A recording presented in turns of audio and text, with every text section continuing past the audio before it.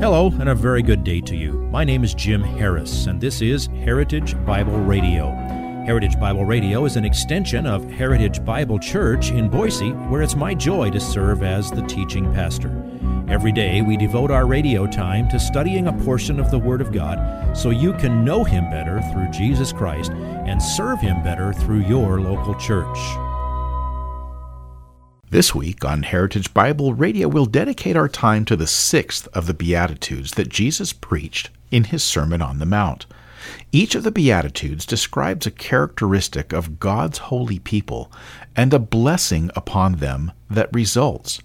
The theme of this Beatitude is purity of heart. Blessed are the pure in heart. Stop right there, because I already see a problem. Now, I don't know about you. Well, okay, that's not exactly true. I do know about you because you're a fallen human being just like me. What I know is true of myself is true of you too, and that is, I am not pure in heart.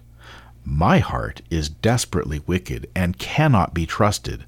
God said so Himself in Jeremiah 17:9, so I know it's true of us all, and I see the evidence of this every day. So then, what does Jesus mean here?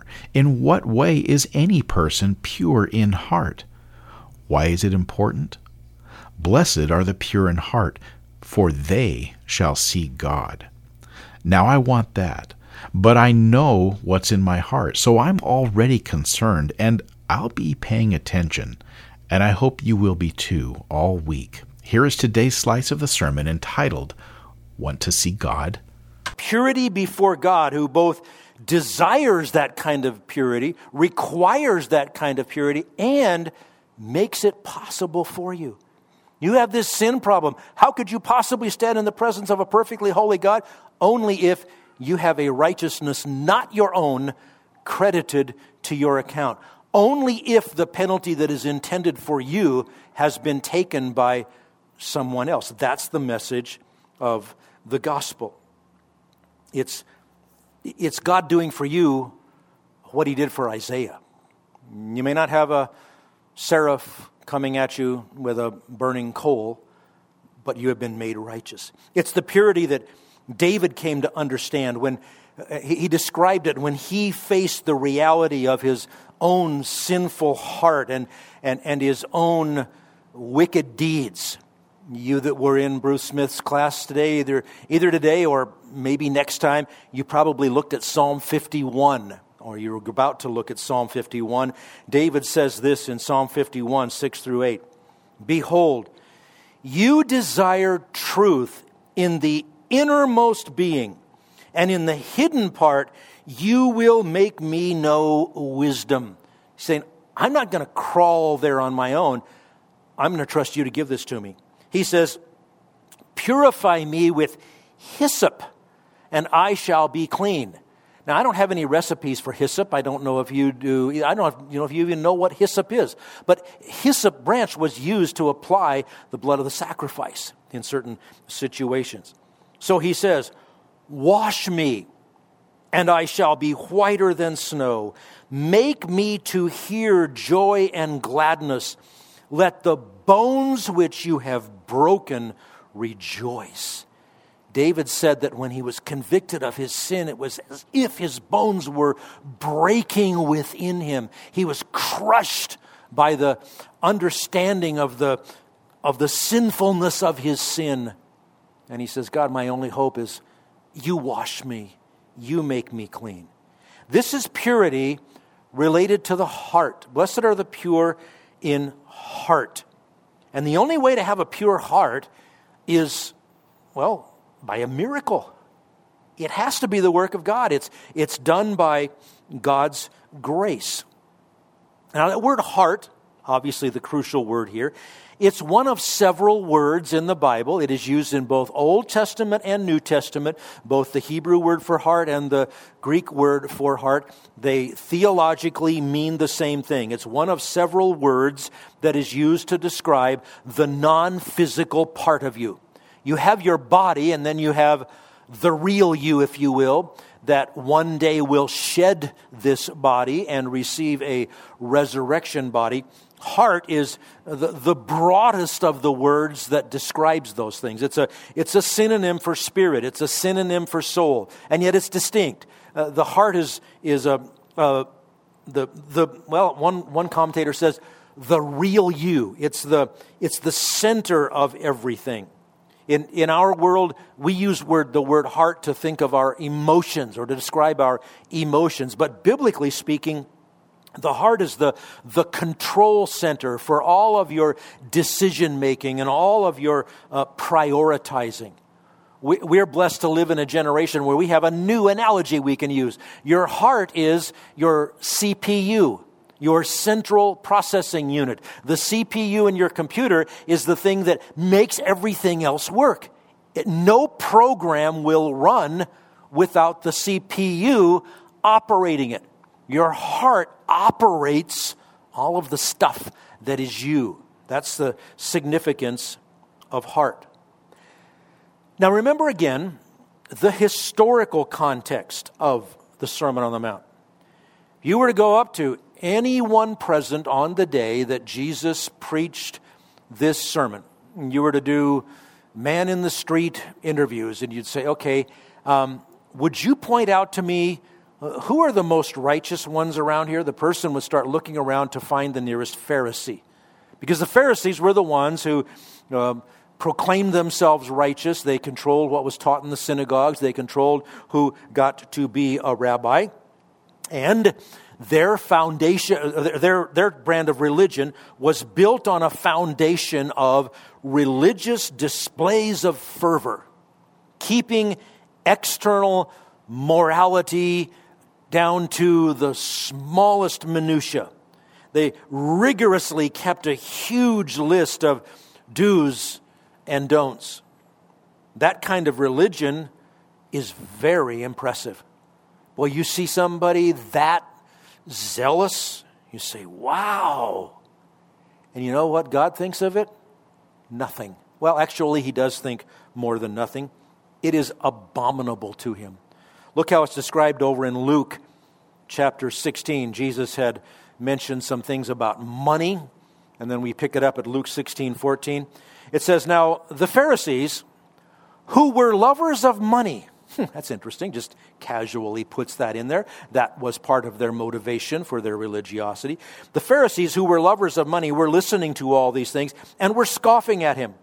And he said to them, here's Jesus' summary of Pharisee-style religion. You are those who justify yourselves in the sight of men, but God knows your hearts.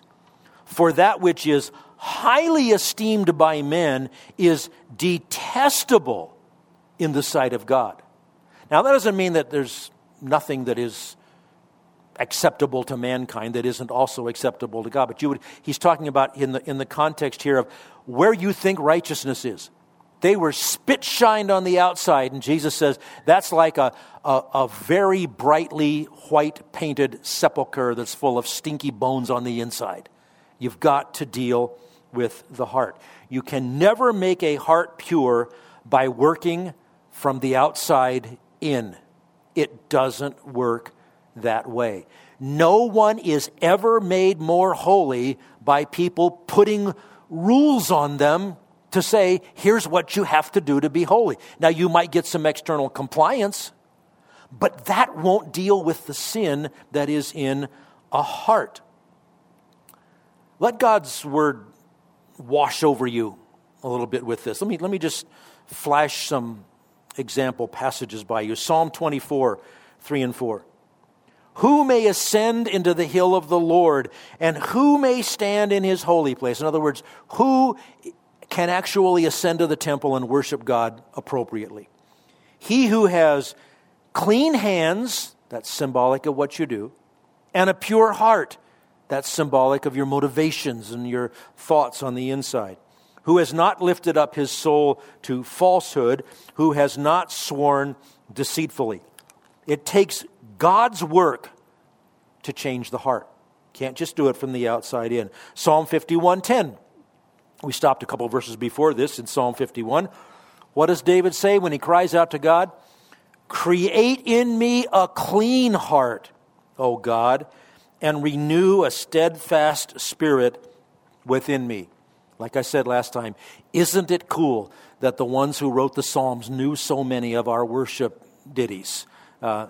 We put them to music because it helps us remember them, because they're so important. One, I don't know this one musically, but Psalm 73 verse 1. Surely God is good to Israel, to those who are pure in heart. In other words, they understand I do all of those sacrifices because that's how I symbolize what you have done for me, what you do spiritually. Psalm 125 verse 4. Do good, O Lord, to those who are good and to those who are upright in their hearts. Jesus knew all those scriptures and more, by the way, when he said, blessed are the pure in heart. But you know what? It doesn't stop with the Old Testament. Exactly the same thing is said in the New Testament. 2 Timothy 2:22. Now, flee from youthful lusts and pursue righteousness, faith, love, and peace with those who call on the Lord from a pure heart. How do you get a pure heart? How did David get it? Create in me a clean heart, O God. Renew a right spirit within me. I know what's in here. I know I can't do it on my own. I need you to do it. 1 Peter chapter 1. You remember from our studies in 1 Peter just very recently as we've been doing this day by day. 1 Peter 1:22 and 23. Since you have in obedience to the truth purified your souls for a sincere love of the brethren, fervently love one another, what? From the heart. If you would like this message on compact disc, let me know and we'll send it to you. You'll receive the entire message, not just the portion on today's program. You can order by phone at 353-4036 or by writing to us at 7071 West Emerald, Boise, Idaho, 83704, or on the internet at hbc-boise.org. Heritage Bible Radio needs your prayers and your financial support. Once again, you can reach us online at hbc-boise.org or by telephone at 353-4036 or by writing to us at 7071 West Emerald, Boise, Idaho, 83704. And if you need a church home here in the Treasure Valley, I hope you'll visit us any Sunday at 7071 West Emerald. For Heritage Bible Radio, I'm Jim Harris. See you next time. Bye-bye.